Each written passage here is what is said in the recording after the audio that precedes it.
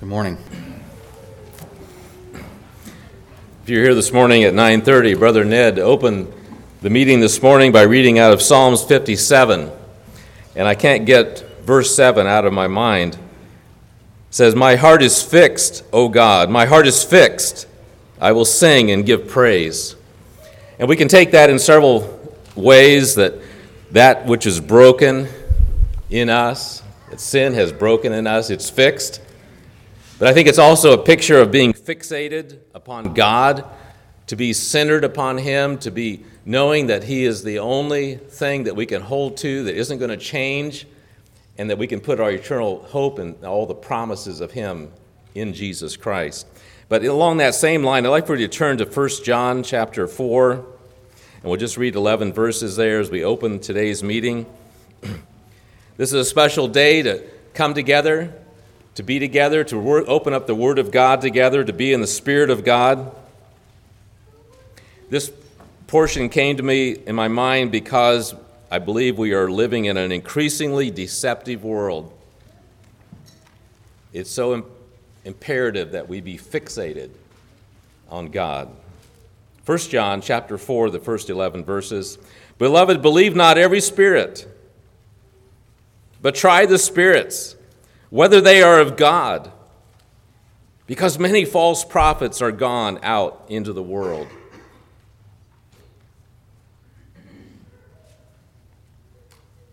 That's a directive that we need to take to heart.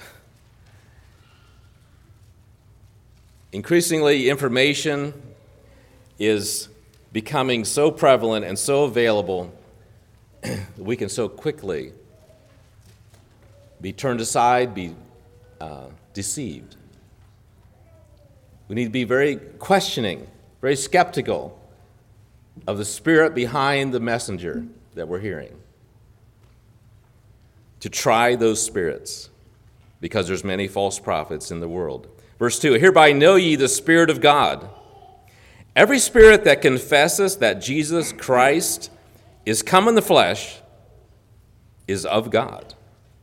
And every spirit that confesseth not that Jesus Christ is come in the flesh is not of God. And this is that spirit of Antichrist, whereof ye have heard that it should come, and even now is it in the world. Ye are of God, little children, and have overcome them, because greater is he that is in you than he that is in the world. They are of the world. Therefore speak they of the world, and the world heareth them. We are of God. He that knoweth God heareth us. He that is not of God heareth not us. Hereby know we the spirit of truth and the spirit of error."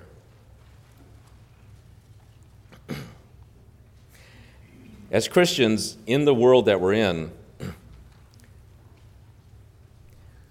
I think we just increasingly need to be alert in the Spirit of God, to recognize the spirit of truth and the spirit of error, and to be bold enough to discern it and to point it out, and to be fixated upon God and upon His ways and upon His Word and upon Jesus Christ.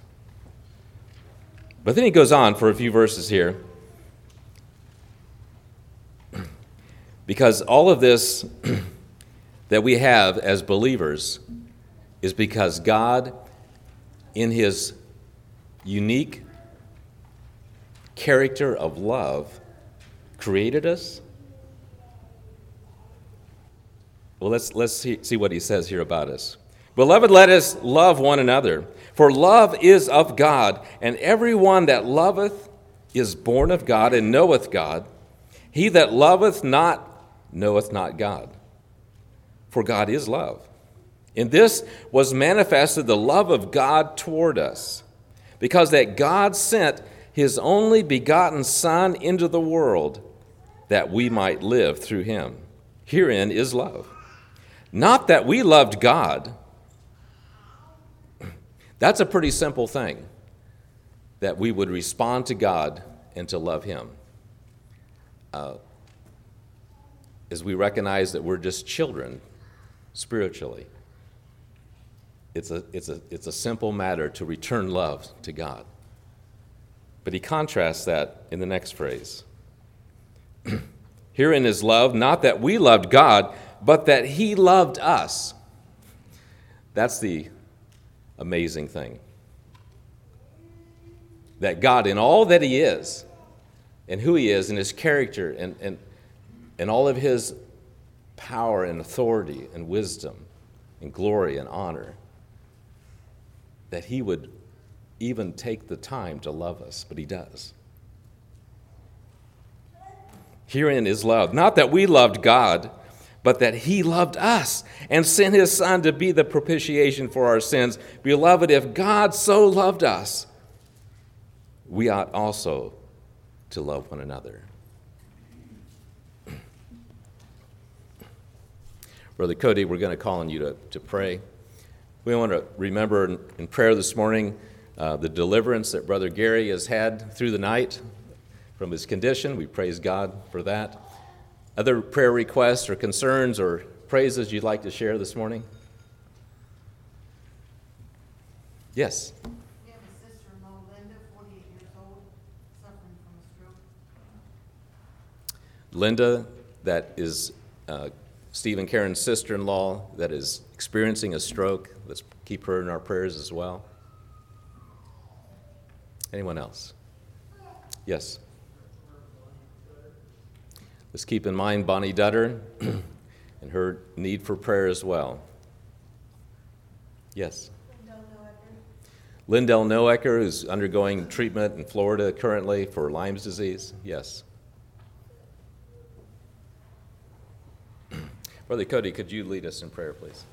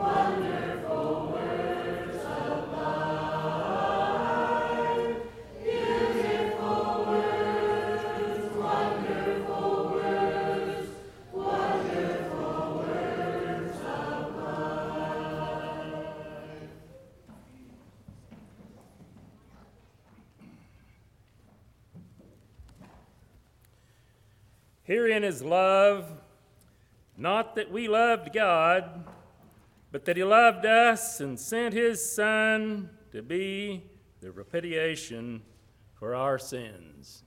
For God so loved the world that he gave his only begotten Son, that whosoever believeth in him should not perish, but have everlasting life. What a wonderful message. Welcome to worship this morning. We welcome everyone, our visitors, our congregation that normally comes here. All are welcome. I would like to think that anyone that would come through those doors would be welcomed here this morning. They should be. So good morning and welcome to worship.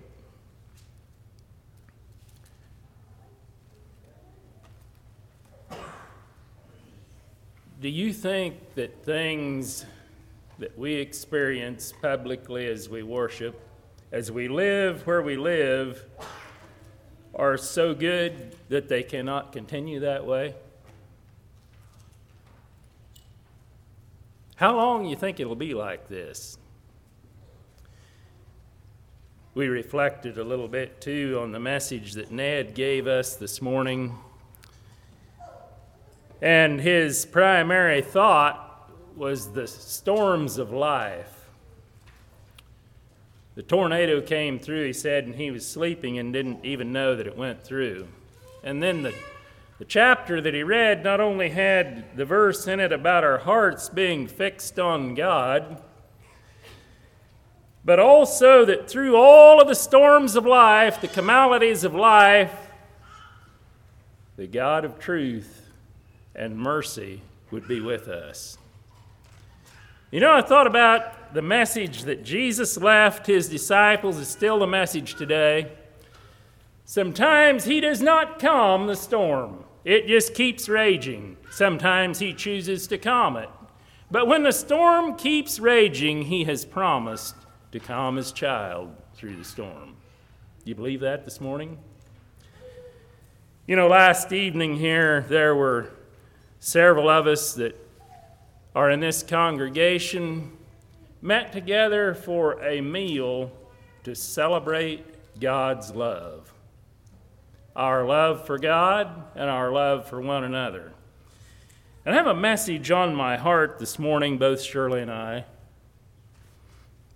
A message of encouragement to you young people. It was just a wonderful delight to have you serve us last night. To see you work together, and we've watched you develop in the Lord. And we just want to encourage you to continue to work together, continue to give that message to your peers and to the community, and just let the grace of God so envelop your life and his love control you that nobody can help but see that Jesus is a Savior that changes lives. We'd like for you to open your Bibles to the second letter that Paul wrote to Timothy, first chapter. Paul wrote about 3 pastoral letters, a couple to Timothy and one to Titus. And he wrote these letters to instruct and encourage both of these spiritual sons in the faith to diligently share and preach and live the gospel. So we're just going to read a few verses here in this first chapter of 2 Timothy. Paul, an apostle of Jesus Christ by the will of God, according to the promise of life which is in Christ Jesus, to Timothy, my dearly beloved son, grace, mercy, and peace from God the Father and Christ Jesus our Lord. I thank God, whom I serve from my forefathers with pure conscience, that without ceasing I have remembrance of thee in my prayers night and day, greatly desiring to see thee, being mindful of thy tears, that I may be filled with joy, when I call to remembrance the unfeigned faith that is in thee, which dwelt first in thy grandmother Lois, thy mother Eunice, and I am persuaded that in thee also. Wherefore I put thee in remembrance that thou stir up the gift of God, which is in thee by the putting on of my hands. For God hath not given us the spirit of fear, but of power, and of love, and of a sound mind. I think we'll stop there.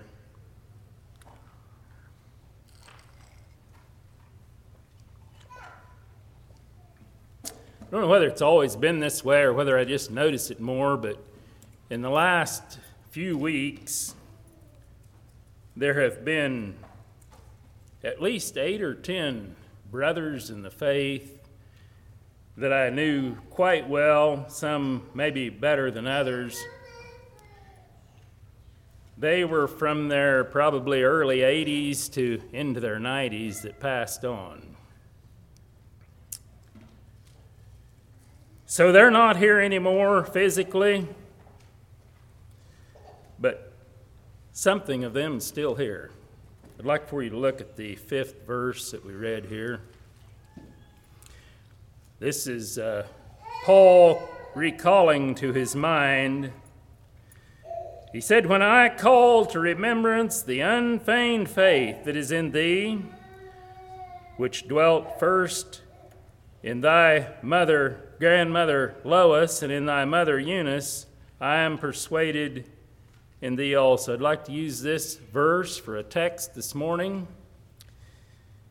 This is a verse that Paul is celebrating in Timothy, one of a legacy of unfeigned faith, first in his grandmother Lois, then in his mother Eunice, and now in him. A family legacy of unfeigned faith. I'd like to title the message this morning, What Legacy Am I Leaving?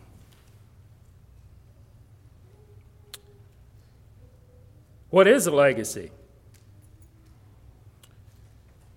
I don't know how you would define that. I'll just simply say it's what I value in life.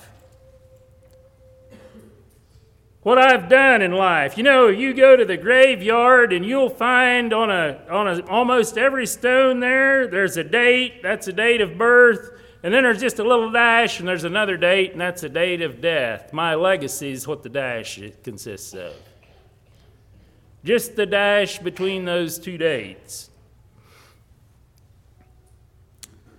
What I'm defined by reflects my character value, and it may be passed on down to my posterity. It was here in Paul's recognition of Timothy.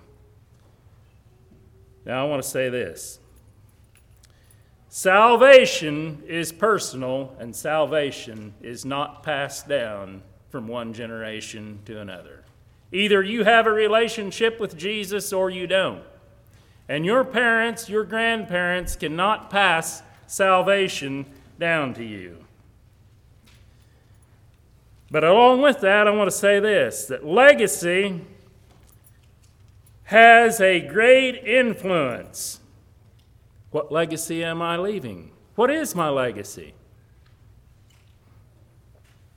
Well, the point I want with this is that everyone is leaving a legacy.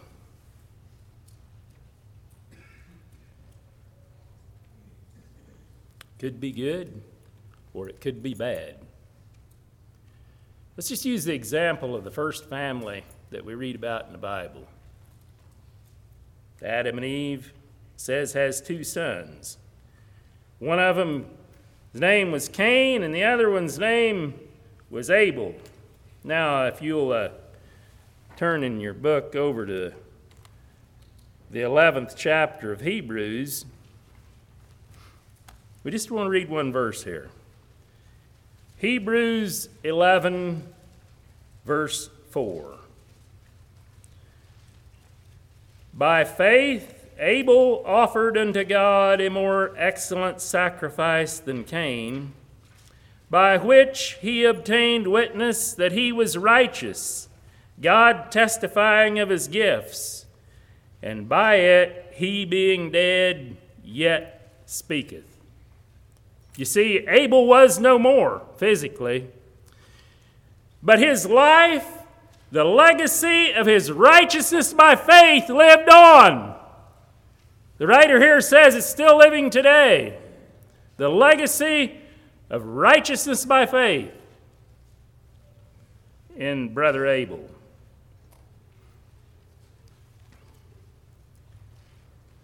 So I want to say this. Legacy is a choice. Now let's think about his brother for a moment. You know, Cain, the Lord told Cain, he said, you can be accepted if you want to be. He said, you could do right too, if you want to. But he made a poor choice. Cain slew Abel because his works were evil and his brothers were righteous. You know, when Jude wrote his epistle, he commented on that. That legacy of evil and unrighteousness and ungodliness being passed on. And he said words like this. He said, woe unto the ungodly, for they have gone in the way of Cain. So legacies live on, and all are leaving a legacy. What is my legacy?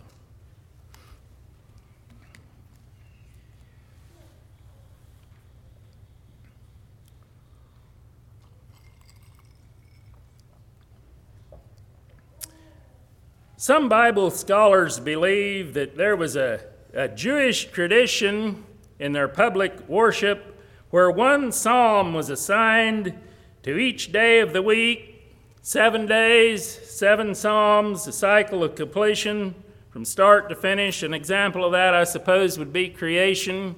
God created the world and everything therein in 6 days, and he rested the seventh. 7 days, 7 days of completion. So I want to just look at these psalms, and I want to look at the one they've assigned for each day of the week, and I want to look at the theme of legacy through these psalms. The psalm that was assigned to today, first day of the week, Sunday, was Psalm 24. Let's turn there. Let's read that psalm.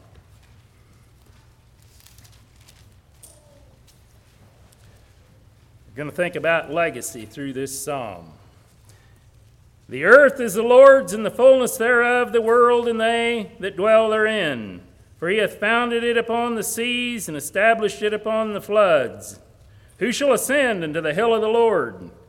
Or who shall stand in his holy place? He that hath clean hands and a pure heart, who hath not lifted up his soul unto vanity, nor sworn deceitfully. He shall receive the blessing of the Lord, the righteousness from the God of his salvation.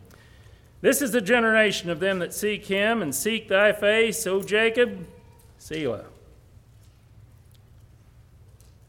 Lift up your heads, O ye gates, and be ye lift up, ye everlasting doors, and the King of glory shall come in. Who is this King of glory?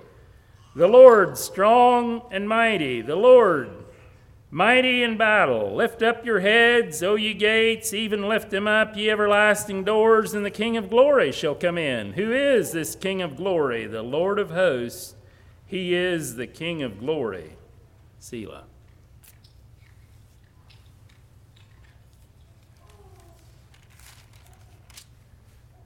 Let's go back to the first 2 verses. The earth is the Lord's, and the fullness thereof, the world, and they that dwell therein. For he hath founded it upon the seas, and established it upon the floods. God, by his sovereignty and power, is creator and sustainer.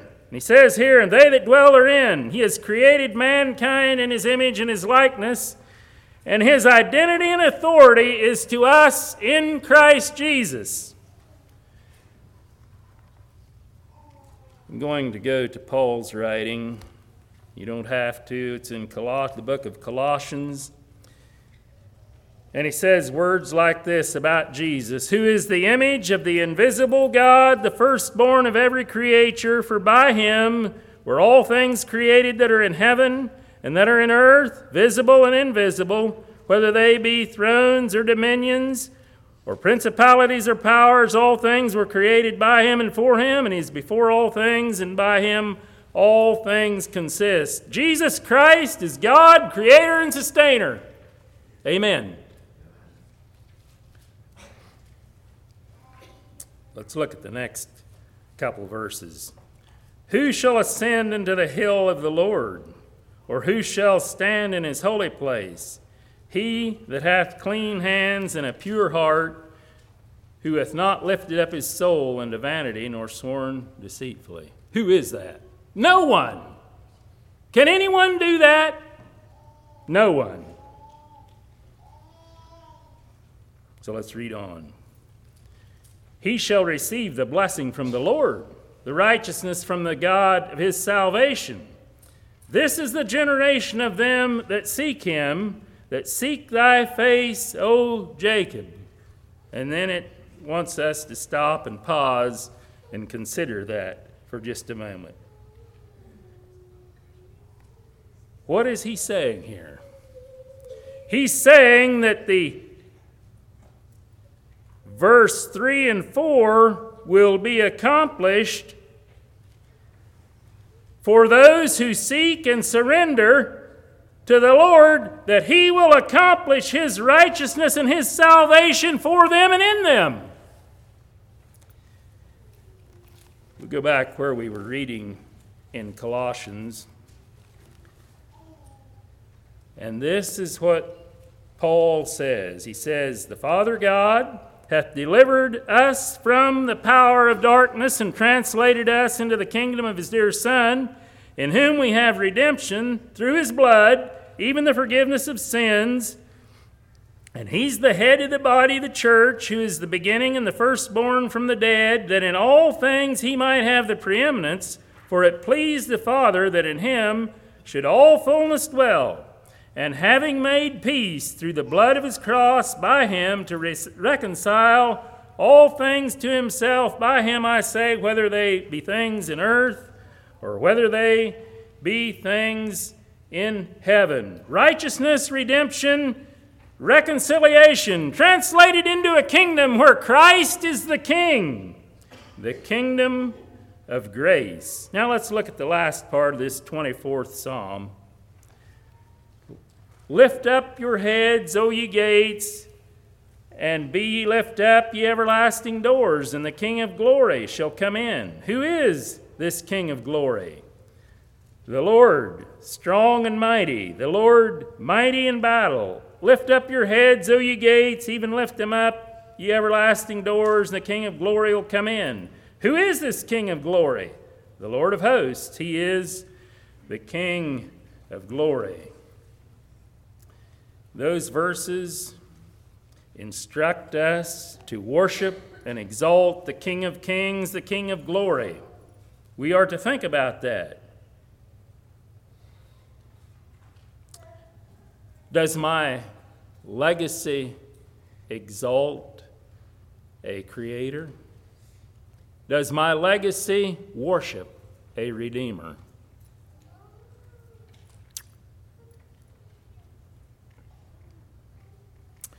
I had a grandfather that was a very avid outdoorsman. And a lot could be said about that, but we'll just leave it at that. And when he got to be about 90 years old because of some health difficulties, he went into assisted living. But even in the wintertime, in assisted living, he would take his lap robe and put it on and go out with his electric wheelchair. And they was doing some construction on buildings close by, and he was just involved outside as much as he could be. Well, his children, first generation, second generation, weren't there close by, so oftentimes Shirley and I would take him to worship because that's what he wanted to do. He wanted to attend public worship on Sunday. And he'd come in to the congregation and somebody would greet him and they'd say, "How you doing today, Orville?" And he'd say, "Well, I can't see and I can't hear, but I'm doing just fine and I'm really thankful to be here." You know, the writer of the Psalms put it this way. He said, "One thing I have desired of the Lord, and that's what I'm going to seek after, that I may dwell in the house of the Lord all the days of my life, and behold the beauty of the Lord, and inquire in his temple." He was glad when it was time to go to the house of the Lord.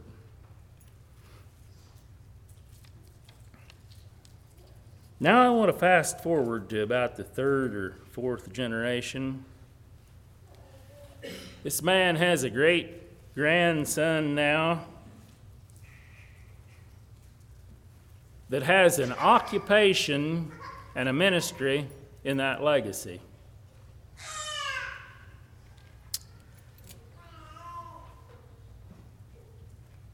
He has a certificate of education in outdoor survival. His classroom is outdoors. His teaching is that of creation, and he works his ministry with that into redemption. What legacy am I leaving? You know, the call in this 24th Psalm is a call of the gospel to let the King come into my heart. Is that the legacy of my life?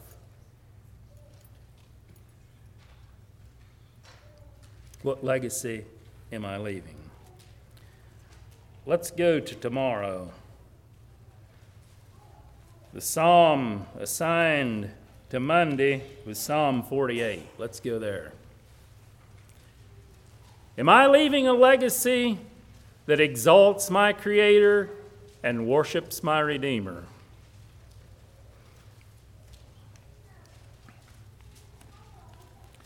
Psalm 48. Great is the Lord and greatly to be praised in the city of our God, in the mountain of his holiness. Beautiful for situation, the joy of the whole earth is Mount Zion on the sides of the north, the city of the great King. God is known in her palaces as a refuge. For lo, the kings were assembled. They passed by together. They saw it, and so they marveled. They were troubled and hasted away. Fear took hold of them there, and pain as a woman in travail. Thou breakest ships in Tarshish with an east wind. And they have heard, so have we seen in the city of the Lord of hosts, in the city of our God, we will establish it forever. Selah.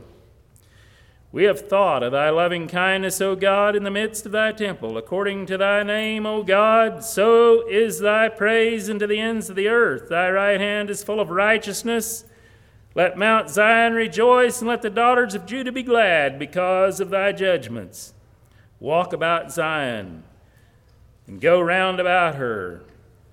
Tell the towers thereof. Mark ye her bulwarks, consider her palaces, that ye may tell it to the generation following. For this God is our God, even forever and ever. He will be our guide, even unto death. This psalm seems to be mainly centered about public worship in the congregation. Verses 1 through 8 deal with Jerusalem, the city of God, the Mount of God, the holy temple of the Mount of God, Mount Zion. Here, the holiness of God is witnessed to the world. And it says it's a beautiful situation. And these verses tell us, here in the 8th verse, it says that the word of God will go out and nothing will stop it.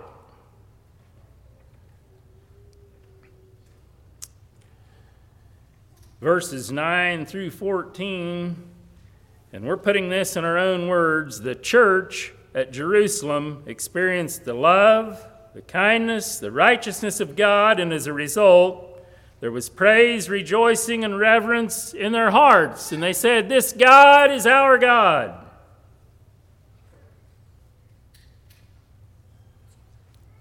They would depend upon him for their whole life. Now, there's just a couple verses we'd like to reread.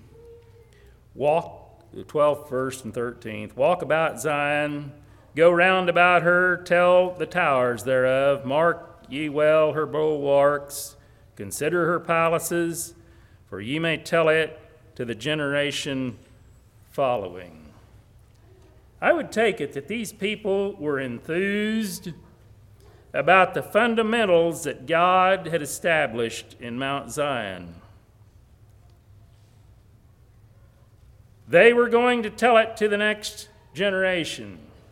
To be a part of his kingdom was an important and urgent message to them. You know, it still is today. You'll look at where we read there in Timothy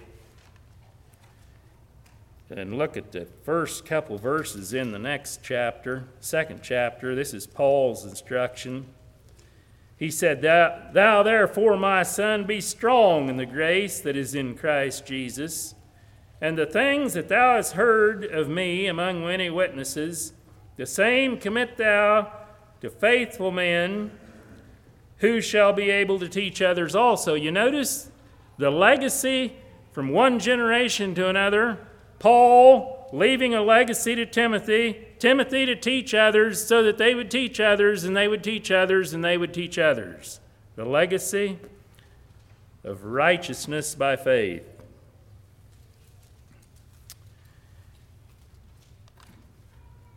How important it is to me for the gospel to go out.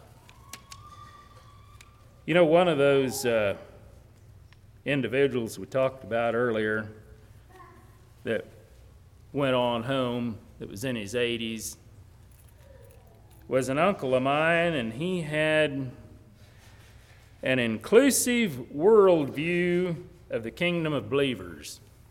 He invested his life, his time, his treasure, his talents, all of it, in support of spreading the gospel everywhere.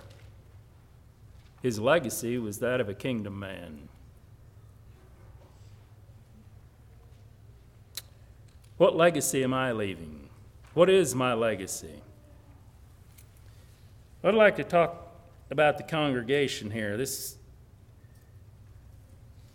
chapter seemed to be about congregations. You know, Jesus said that a congregation, he likened it to this. He said it's like a city that's set on a hill. It's supposed to be radiant. The glorious light of the gospel is supposed to be able to be seen there in that congregation. And in the time that he used this illustration, the time that it was given, if you go back there to history, a lot of these cities were built out of white limestone that he was talking about. And when the sun shone on those cities, they just lit up and glowed on the horizon, and you couldn't miss them.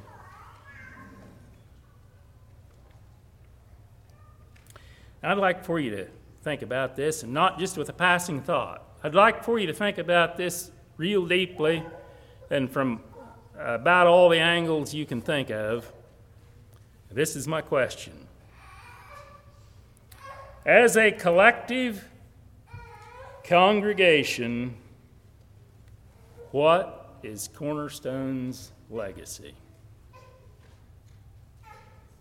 Selah. Let's think about that. As a collective congregation, what is Cornerstone's legacy?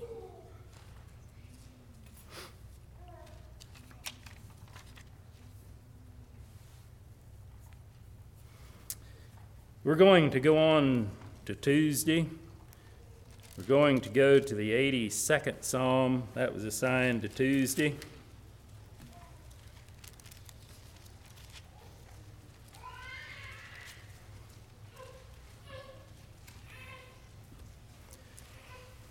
Psalm 82. God standeth in the congregation of the mighty. He judgeth among the gods. How long will ye judge unjustly and accept the persons of the wicked? Selah. Defend the poor and fatherless. Do justice to the afflicted and needy. Deliver the poor and needy. Rid them out of the hand of the wicked. They know not, neither will they understand. They walk on in darkness. All the foundations of the earth are out of course. I have said, ye are gods, and all of you are children of the Most High. But you shall die like men, and fall like one of the princes. Arise, O God, judge the earth, for thou shalt inherit the nations. Well, this psalm still seems to be about the congregation and about the congregation setting, but there must have been individuals and judges within that congregation who were selfish. They were respecters of persons. They were without compassion, and they had a disregard for the lost. The result of that was unjust judgment, out of context with holiness and the righteousness of God. You know, righteous judgment is the truth, God's word doing the judging.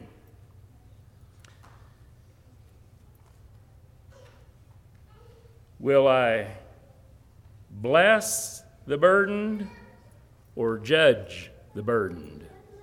That seems to be the question in this psalm to me. You know, when Shirley and I were first married, we married pretty young.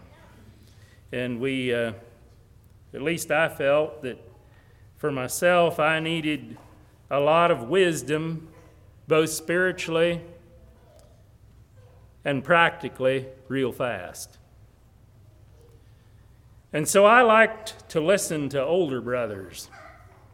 And particularly when we would have a council meeting in our congregation, I liked to listen to the wisdom of elderly brethren.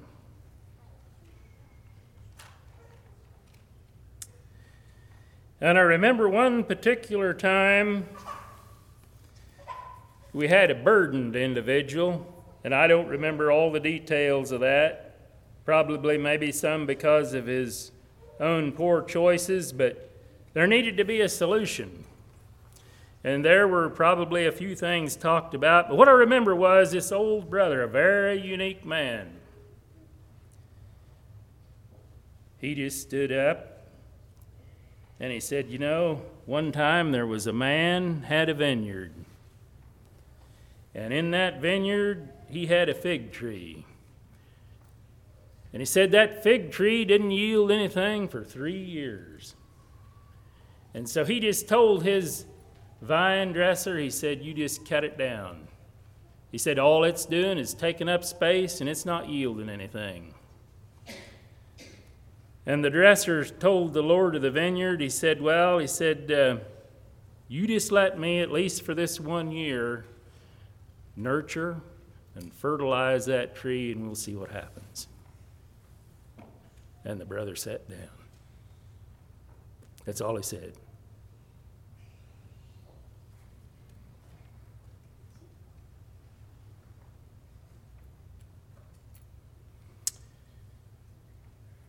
Third verse says, defend the poor and the fatherless, do justice to the afflicted, deliver the poor and needy, rid them out of the hand of the wicked.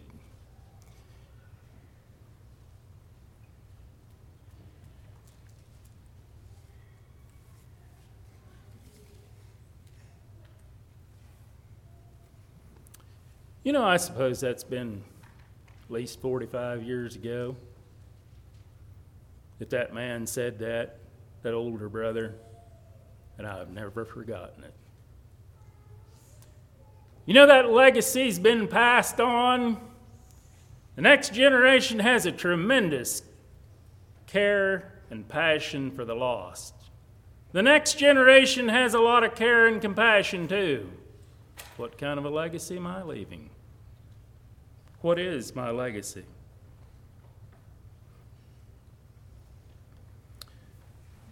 Well, while we're talking about congregation, there's another illustration I'm going to leave with us here.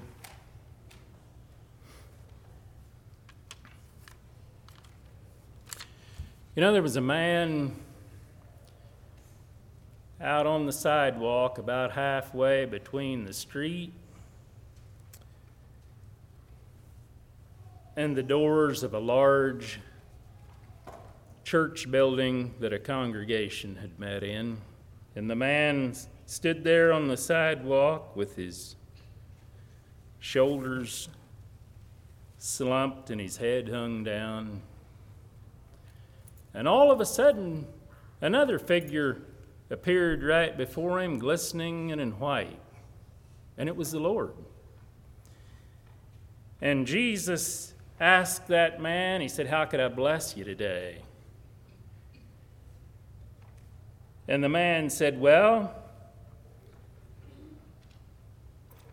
he said, "I tried to get into that congregation for worship," and he said, "They wouldn't let me in."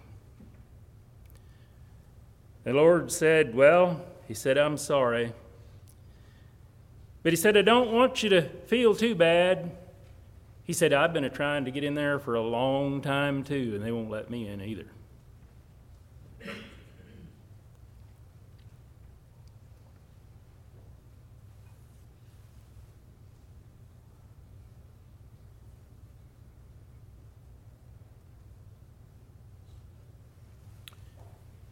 Can an outsider get into congregations? I'm not talking about just coming through the doors and sitting in the pews.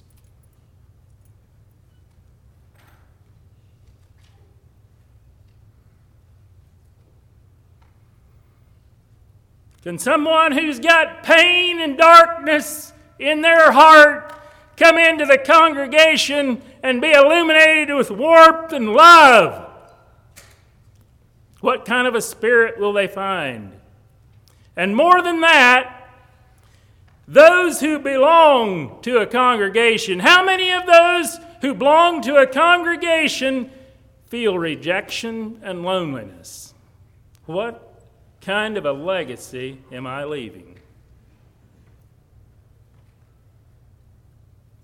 What's our legacy?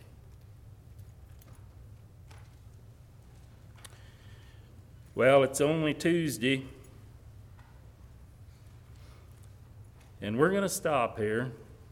We've still got 4 days to go to complete the week.